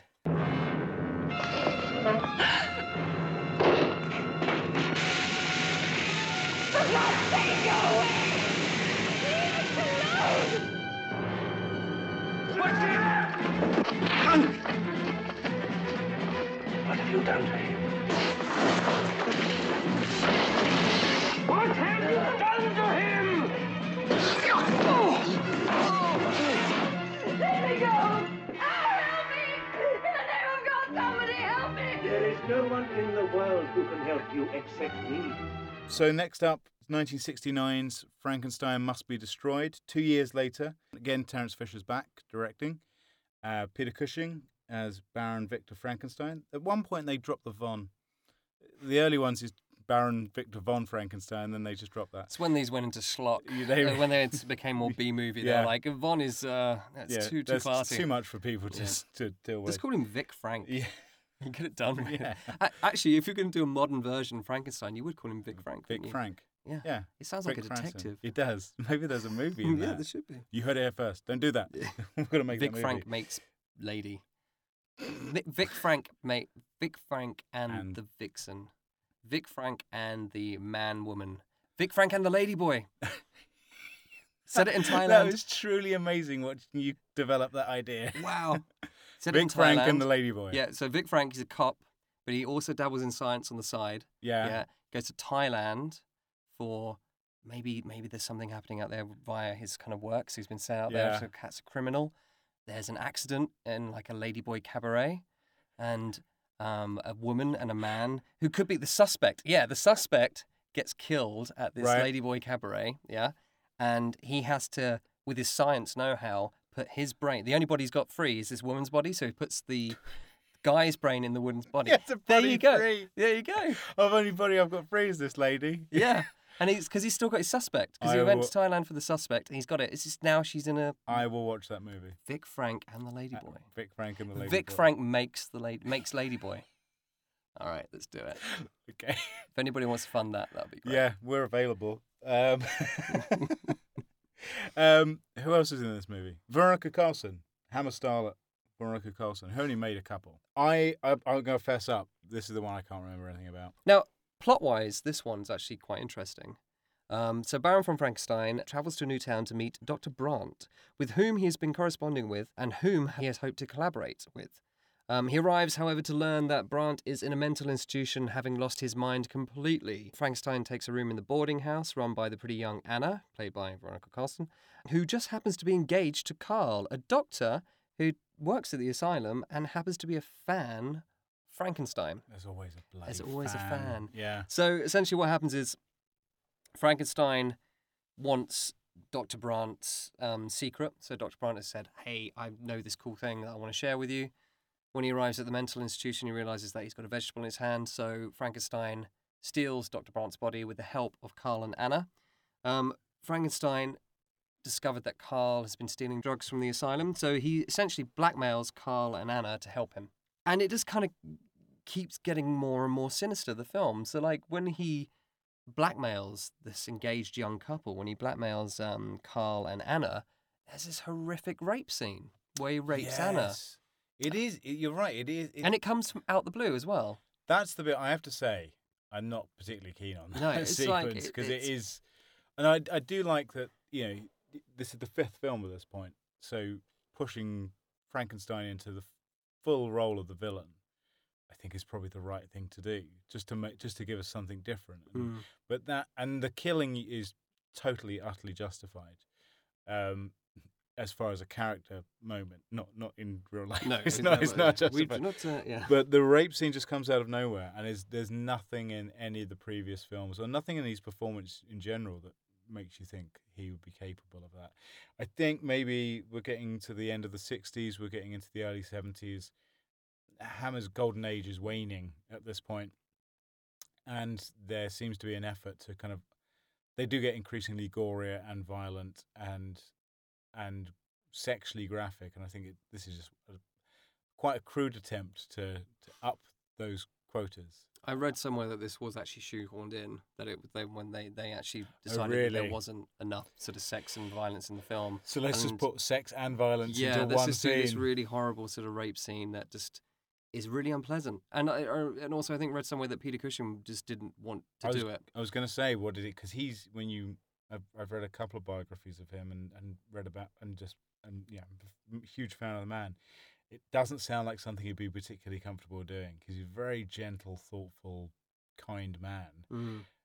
Had no problem with being in horror movies. He really enjoyed it. I think it was a sort of a great expression for him. But this, I can't even imagine him agreeing to do it. Obviously, he does do it. There's all sorts of problems with the rape scene. I think the biggest problem is that there is no repercussions at all. That's the other thing, yeah. Carl, who is the fiancé of Veronica Carlson's character, who does get raped, they almost act like it doesn't happen. Well, there's a reason for that, because it was shoehorned in. Yeah, absolutely. Because the actors weren't playing that she'd just been raped. That was an afterthought. Yeah, which is just stupid. It's very stupid. If you're going to put a sex scene in there, why didn't you put a sex scene between the two, the engaged couple? I understand shoehorning in a sex scene, but I don't understand shoehorning in that scene. Yeah, exactly. So why? Yeah, get the young couple, the engaged couple, to have like a nice sort of like sexy sort of like we're engaged. Focus. You could actually have something a bit more erotic rather than a nasty sex scene that just. It's not even a sex scene. It's just horrible. Yeah, no, it's pretty nasty. Okay, so there's a couple other things. Like, there's when the monster or the creature wakes up, Anna, Veronica Carlson, comes down and finds him awake, and she sort of arms herself with a scalpel, and the guy kind of is groggy. He's just woken up. He kind of runs towards her, and she stabs him in the stomach, and then he runs away. And then Frankenstein comes down, sees the blood on the floor, and goes, "What have you done?" Yeah. And she just goes, "I stabbed him." He then stabs her with the scalpel. And again, it's another kind of like scene that's just like Frankenstein is a complete asshole. Yeah. And it's really quite violent, because it's like he just doesn't, the way it's done, he's just like, oh, yeah, what a waste of space you are. Yeah, he just offs her with gone. So he eventually swaps Dr. Brandt's brain, because Frankenstein loves swapping brains, into another body. He does. Yeah. So you got echoes of like Revenge of Frankenstein plots. It has echoes of other Frankenstein movies, but I think it's safe to say the series is retreading itself at this point. And that's not to say that on its own there's not individual sequences and plot strands which are done quite well in this, but there's not a huge amount new for this one. A little bit like Evil of Frankenstein, this is the one that reminds me of all the other ones, where it kind of, there's nothing specifically about this film that stands out to me. It kind of is a run-of-the-mill Hammer Frankenstein movie. Yeah, I know. I agree, apart from two things. Okay. For me, this film is when Frankenstein is probably at his most evil. He's an absolute shit in this film. He really is. He's a dreadful human being. Yeah. The other films, he starts off okay, and then you see that he doesn't. He's still murdering people in the he's first murdering film. People, but he does it with class and all this sort of stuff.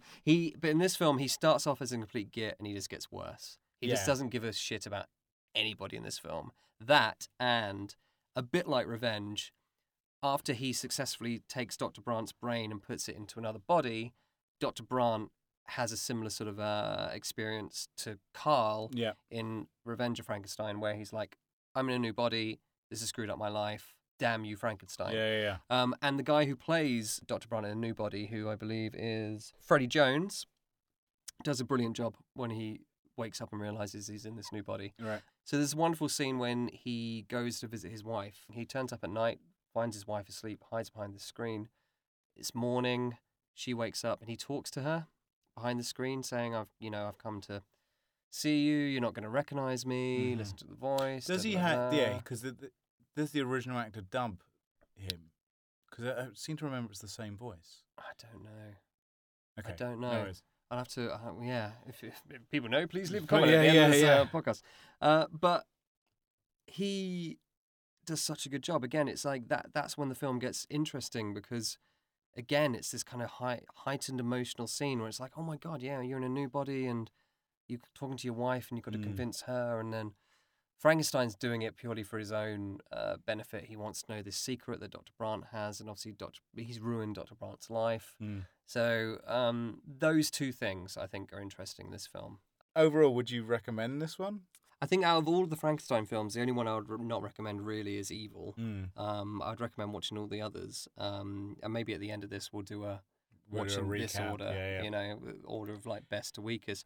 But this one I think's interesting for the creature. Again, they do something a bit interesting with the creature at the end, and it's also got a brilliant end sequence with the fire in the mansion. The creature is in the mansion, and Frankenstein turns up saying, "I want your secret." And the guy's at the top of the stairs, and he's shouting down to Frankenstein, "I am the spider, you are the fly." Yes, that is an awesome moment. It's an awesome moment, and he goes, "What you want is through there." And then when Frankenstein runs to the doors, he throws a lantern and sets them on fire. And it's just, there are bits in this film that are really good. It is all to do with the creature. It's like, just watch the last sort of maybe half an hour of this film.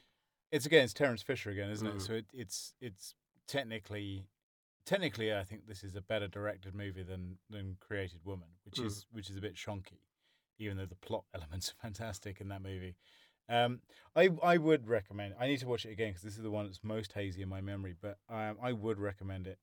But I would say don't make this the first Frankenstein movie you watch because it's not particularly. It's very different from everything else that's come before it. It's tonally wise. The level of violence and sex is not in keeping with everything else that's come before, and a lot of it's not justified. Some of it is just sex and violence for the sake of sex and violence. It's that kind of weird thing about Hammer films and how they've aged, compared to sex and violence in movies now. The Hammer films kind of feel a little bit sort of cuddly with their sex and violence, because we're so used to such graphic images nowadays that when you do watch these old movies, you're a bit like, oh look, there's some boobs. Yeah. They're cutting. It's soft focus now, or they're doing this, or they're doing that, or the blood's really kind of red. Kensington gore. Where this one actually, it's just it has got those really kind of horrific elements in it more than the rest of the Frankenstein films. This one actually gets you. When we do our Dracula retrospective, this is kind of closest to, I think, Scars of Dracula, which is the most sort of nasty, violent. It's actually a pretty good film, but this is tone-wise, this is closest to that, and it's probably, I don't know exactly, but we'll look at the dates. It's made probably at very similar times. It's definitely worth a watch. It feels the most, probably for that very reason, it feels the most un-Hammer to me. This feels like it was made by someone else, and it's not kind of Hammer glory years. But it's worth a watch. Shrink from this eye, this all-seeing eye. Hide from these hands, these powerful hands. Run from the horror, the ultimate horror of Frankenstein. After poor Frankenstein must be destroyed, what did he ever do wrong? It wasn't like he swapped brains or taught a monkey how to eat meat. No. Was Horror of Frankenstein number 6 in the series. 1970, directed by Jimmy Sangster, who wrote Curse of Frankenstein. Ah, yes. So he was, I think they asked him just to write this one, and then he kind of, because he realised it was a remake and it was a reboot, and this was a bit of a money-making scheme because it's a remake. He kind of campaigned to get a chance to direct it, and he directed a few Hammer movies. He's a brilliant writer, not the strongest director, and I think he even cops to that in a lot of interviews he did in the last few years. I think he's passed on now, but he was quite sort of open about the fact that he kind of punched above his weight when he started directing. Although this is pretty well directed, I would say. It's got some good sequences and it's quite a bit of fun. But to make it more interesting for himself, he kind of turned it into a sort of a gory, dark sex comedy. Yeah, it has got a weird tone. This film, and obviously the only Frankenstein film in the Hammer franchise that doesn't have Peter Cushing. I guess it's out of continuity. It's all the others kind of run. You know what it is? It's interesting because nowadays we're so used to like reboots, remakes, and all that sort of stuff. This is back in 1970. Yeah, Hammer had this franchise that they knew this needed to be injected with new life. It's interesting that 35 years ago they were still doing the same thing. Everything is exactly the same as it is now. Yeah, absolutely. And it was there was a real push with Ralph Bates to make him a new generation of Hammer style, because by this point, it had started with Christopher Lee and Peter Cushing, and it eventually ended with Christopher Lee and Peter Cushing.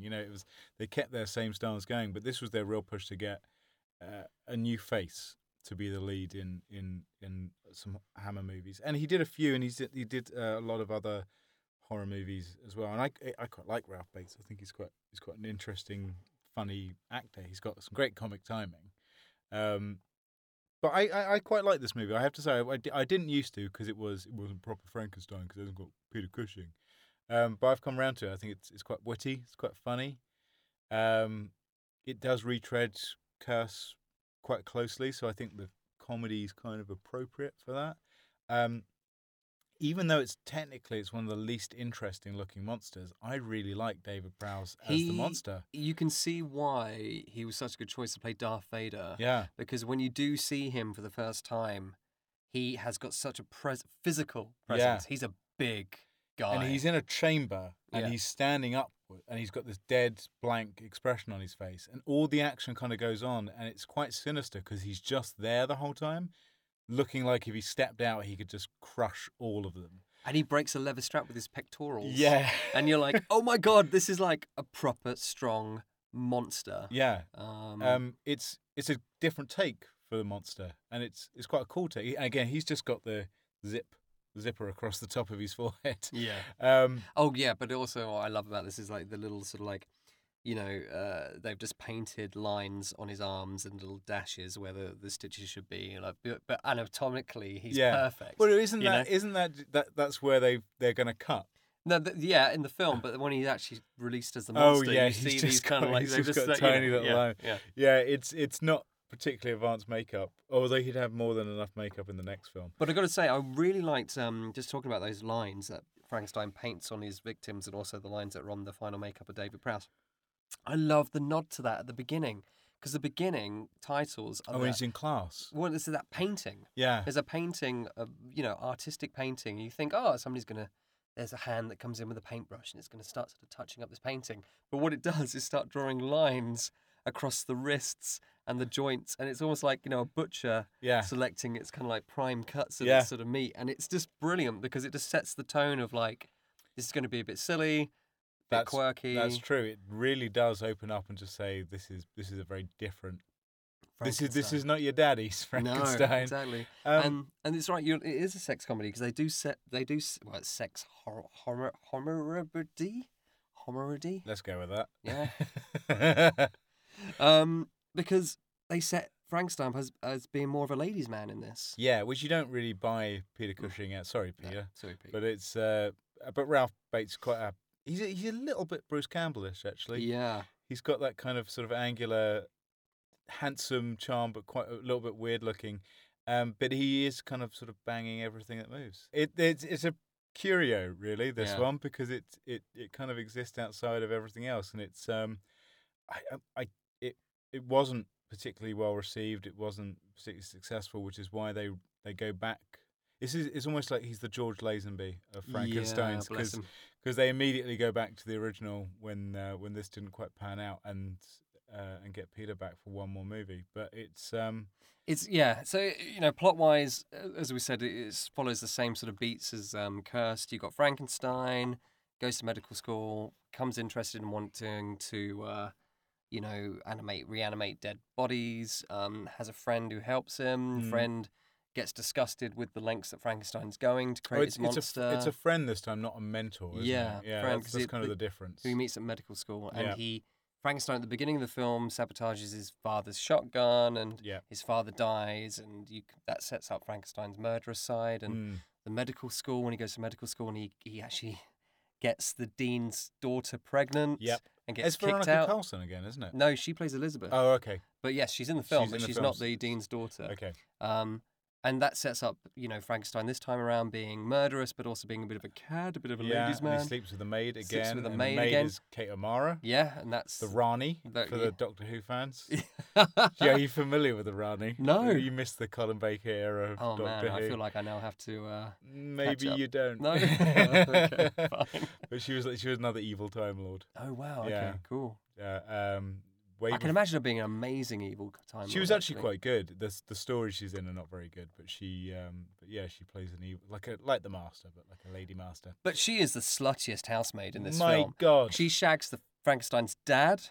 Yeah. And then, obviously, when he passes away and Frankenstein comes back from medical school, she's shagging his son. He's shagging Yeah. Frankenstein. So she's like, that's how she's kept that job for that long. Pretty much, because the place is filthy. Yeah.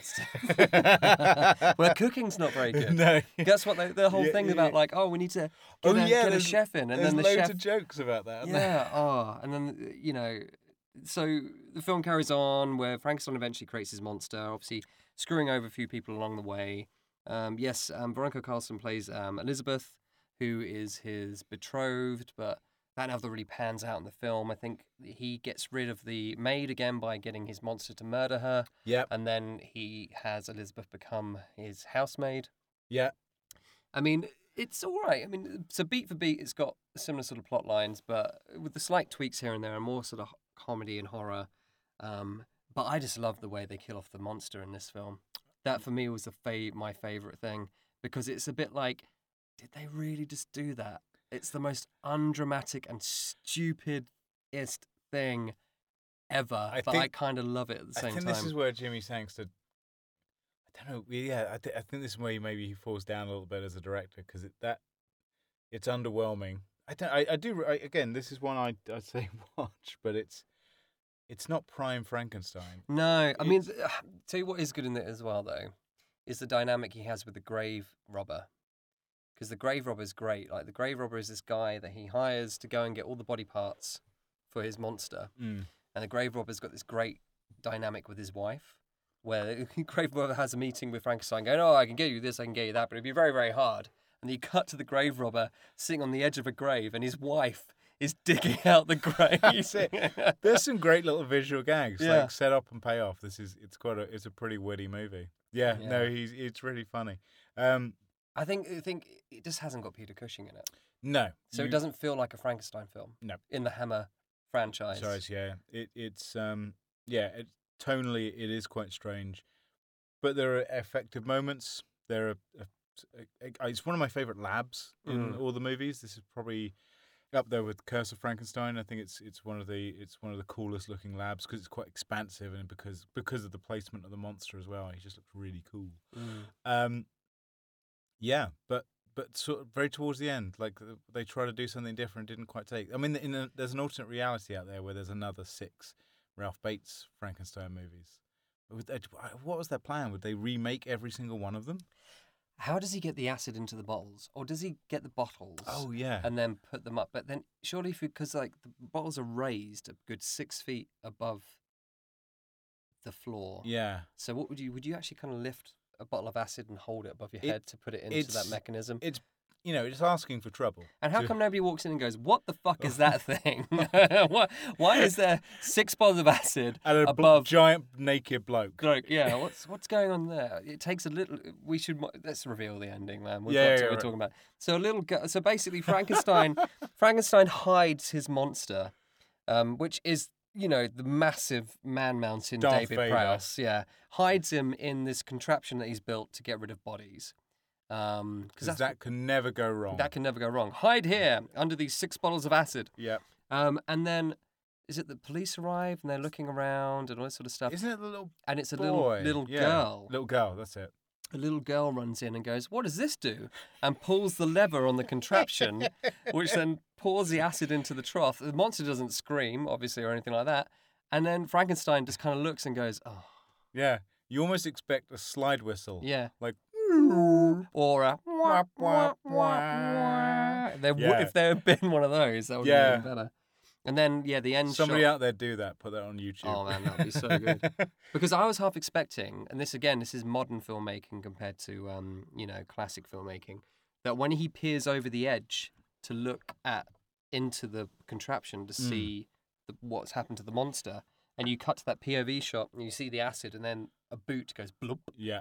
And then another boot goes bloop. I wasn't expecting the monster to kind of leap out. Yes. And grab him. And you have that final and drag act. him in. Yeah. Like Friday the 13th style. Yeah. No. It's just a bloop, bloop. The end. The end. So it's a bit. It is underwhelming. It is. Again, because I think it's underwhelming, but there's also no dramatic music on it either. No, it's just played straight. And because you see it coming, I mean, like, just a million miles away. And also, there was no reason for the little girl to be in the lab. There was no reason. Where for her did she come from? I can't remember. And for her to run up, like there's like police running around that lab. Nobody else pulls that leather apart from her. Funny enough, now I'm thinking about it. The first time I watched it, I got really tense at that point because I thought, oh, they're going to melt the kid's going to get in there. So I thought the kid was going to be in peril. Yeah. But no, it's just for someone to pull that cable. Yeah, it's just mad. It's very, very strange. Still worth the look, I reckon. Still got some good fun stuff in it. It's not the evil of Frankenstein. That's no, for sure. It's got that going for it. We're really shit. We are really, man, I feel bad. This brings us to the end. It does. The final film, the 7th film in the Hammer Frankenstein franchise. Horror Frankenstein did not take off the way that people expected. Quite rightly so. People go to a Hammer Frankenstein movie. They want to see some Peter Cushing. So he's back for the last entry, Frankenstein and the Monster from Hell. You have been found guilty of one of the vilest of crimes. I am a doctor, you know. I have decided to extend my leniency to its limits by only sentencing you to be committed to the state asylum for the criminally insane for a period of 5 years.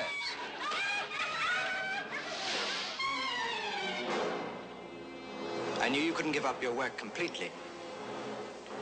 And you haven't. If I succeeded this time, then every sacrifice will have been worthwhile. Which, by the way, is a terrific title. Yeah. That is putting everything out there for one last go around. It's a proper B-movie title. Yeah. You can't get more B-movie than that. You got the words Frankenstein, Monster, and Hell. Vic Frank makes Ladyboy. Could be more B-movie, but it is an awesome title. Yeah, it's a great title. And it's their last go around. And it is one of my favourites. I think the series doesn't end on a whimper for me. It kind of goes back to some of the core elements. It does some new stuff. It's very well directed. Peter Cushing is back as Frankenstein. Terence Fisher is back as director. As he should be. Yep. So it's his last film for Hammer, as well as the last Hammer Frankenstein. Interestingly enough, he directed 29 films for Hammer. Basic plot is Frankenstein is living in an asylum. Well, there's another doctor. We start off meeting another doctor, who is another fan of Frankenstein. There's so many of them. He's doing his own very Frankenstein-like experiments. He gets caught, he gets busted, and he gets thrown in an asylum where he meets his mentor, Victor Frankenstein, who looks, I don't know if it's the wig that they give Peter Cushing in this movie, but he looks considerably older than the last time we saw him. I think there is a joke actually somewhere. I've read somewhere online that he picked that wig, but it made him look like some female actress. I can't remember the name. So it's not. He looks like a Golden Girl. Well, I think he's 59 at this point, isn't he, Peter Cushing? Yeah, there's the classic story, a really sad story about Peter Cushing, is that he went from playing father figures, and then when his wife died in the late 60s, he physically aged about 20 years in about 3 years, and got very, very sick, and it took a huge emotional toll on him. And I think even in Dracula AD 1972, he was written as the character's father, and then when they came to shoot it, they suddenly switched it to grandfather because he just physically looked so much older.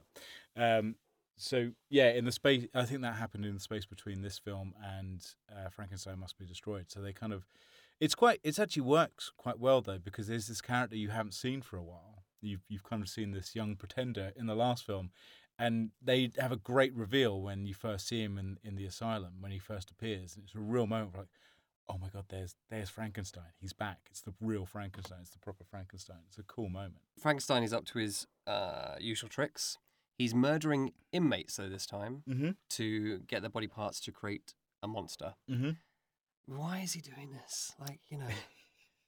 And especially because like the monster in this film, it's worth pointing out, is a brilliant bit of design, but it is a monster. It's an ape man. It's an ape man, yeah. It's David Prowse, but you would never know. You would never, if you watch these movies back to back, you don't go, oh look, it's the same bloke who was the monster last time. He looks completely different.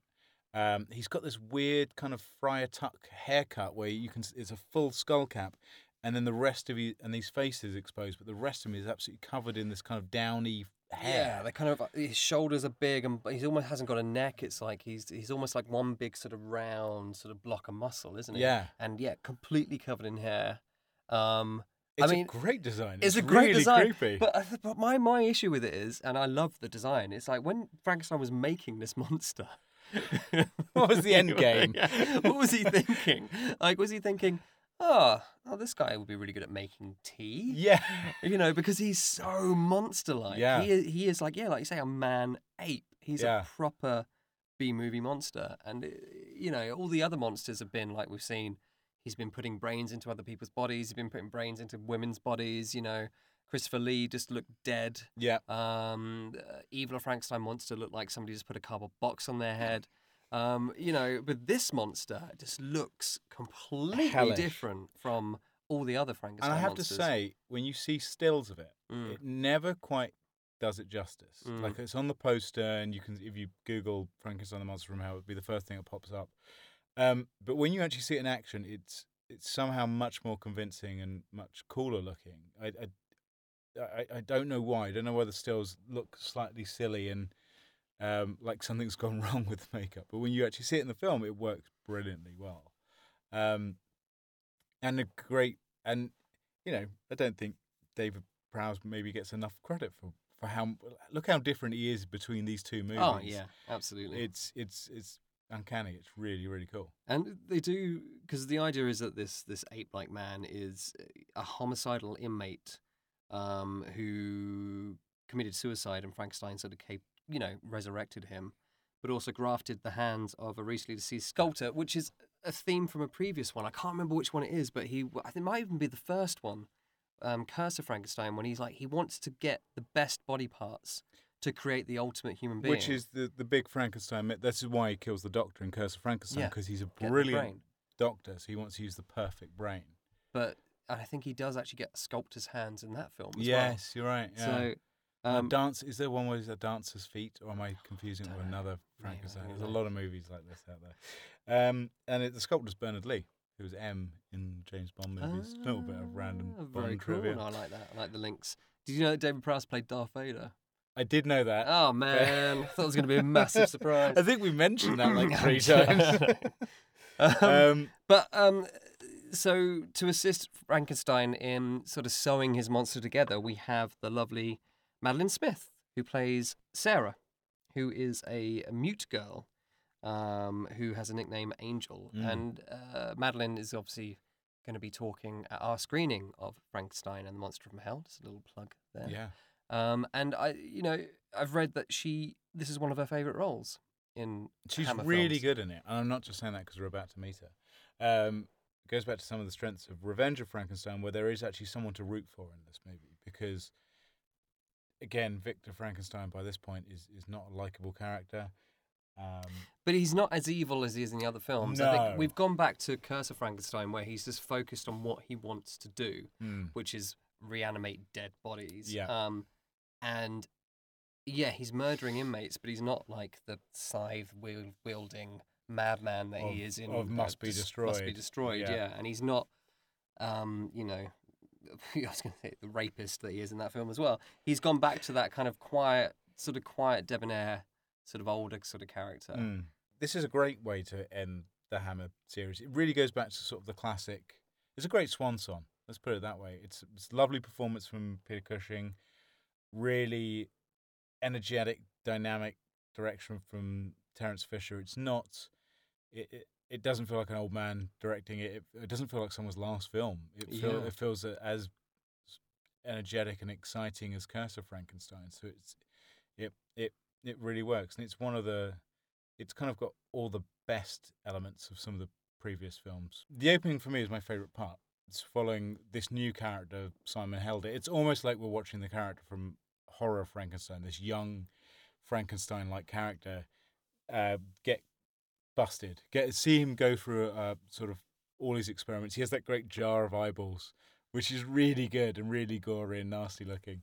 Getting busted, getting put into the asylum, and then finding what's happened to Frankenstein. That's really exciting, really fun to watch.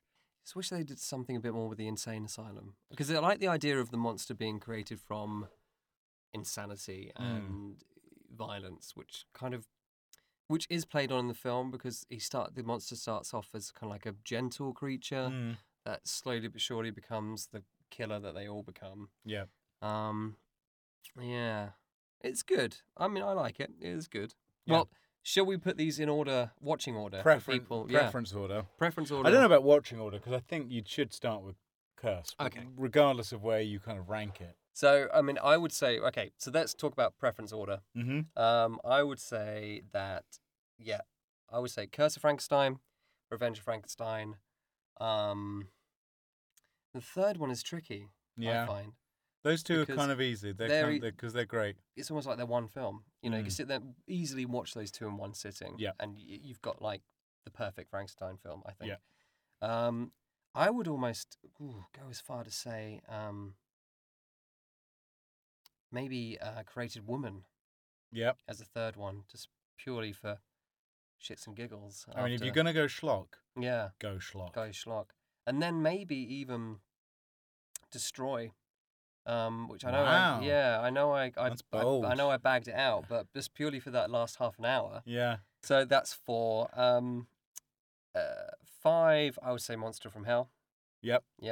Because even though Monster from Hell, you could argue, is better than Destroyed, I just love that ending. Yeah. I just love that ending. As soon as that, Dr. Brandt resurrects in the new body, that film gets really interesting. Yeah.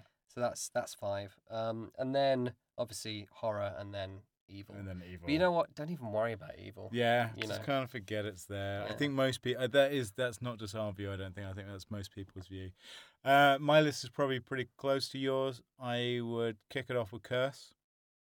It's just brilliant. It's just a really good story, really well told. It's classic Frankenstein. Yeah, and if you're a fan of the Universal movies, it's not a it's such a dramatically different take, which is such a challenging thing to do. Yes, you can make this story. You can't use any of the bits that we use. What would you do with that? And they'd make something absolutely brilliant. So start with Curse of Frankenstein.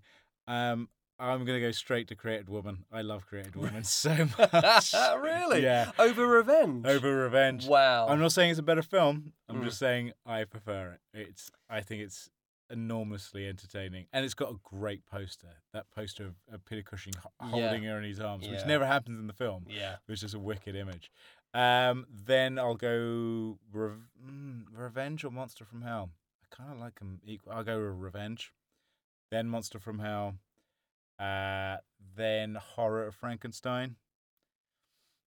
Then I guess I have to go with Must Be Destroyed and bottoming out with Evil of Frankenstein. Wow, you put horror above, Destroyed. That's interesting. It just doesn't feel right to me. It just there's something about that, and it is the rape scene which just really grates against me. Where I'm just like, this doesn't belong here. So cool. Well, that was fun. Yeah. I hope Frankenstein. I hope that was entertaining for everybody. Yeah. me barely remembering some of it. Me just getting a lot of things wrong. But yeah, no, I'd say, go check them out. They're all available out on DVD. Don't just stream them. Go check them out because 'Cause- there's some really great filmmaking in amongst this. Yeah, and there's some good extras on the DVDs as well. And a lot of them have commentaries as well, which is really interesting. And if you're curious of seeing one with an audience on a big screen with Madeline Smith, who's in it, come see our screening of Frankenstein and the Monster from Hell. So next time on the Alan Smithy Cinema Verite podcast, Oh my God, are we going to do this? it's going to be the Dracula retrospective. No, So- this is not a case of us watching them independently and then coming together, is it, Ben? No. This is a case of, again, me being. This the is your noob. idea, isn't it, Ben? Yeah, sorry, man. A bit like the Clive Barker nerdgasm. Yeah. Actually, that was your idea. That was I just mine. gave it a bad title. You gave it a name. Oh, Yeah. sorry. But tell tell the good people what we're doing. So me and Pete, we're going to watch all the Dracula films in one sitting this weekend, actually. Yeah, in a couple of days. So we're going to start at, 4:00 on a Saturday? I think so, yeah, that's and the then plan. watch them all back to back until Sunday morning. If we take no breaks, I've worked out it takes us 13 hours to get through all of them. There will be breaks. Purely because what we're going to do is me and Pete are going to wear some radio mics and we're going to record our retrospective podcast on Dracula in between each of the films. Yeah. So they'll be fresh in our minds.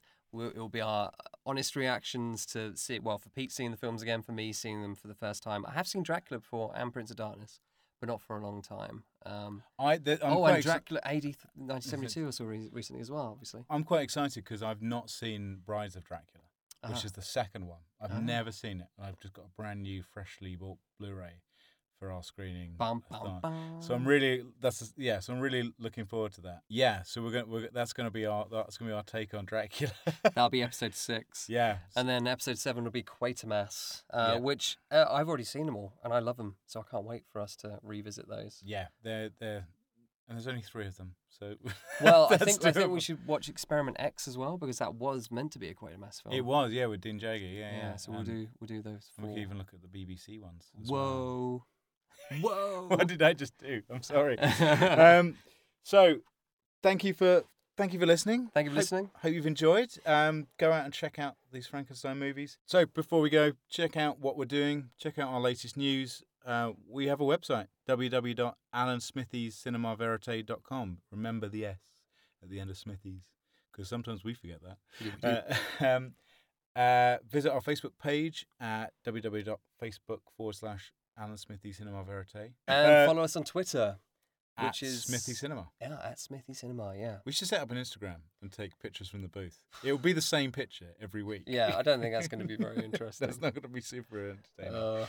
And if you've got other thoughts, other questions, comments, then you can email us at alansmithycinema@gmail.com. Goodbye, everyone. Bye.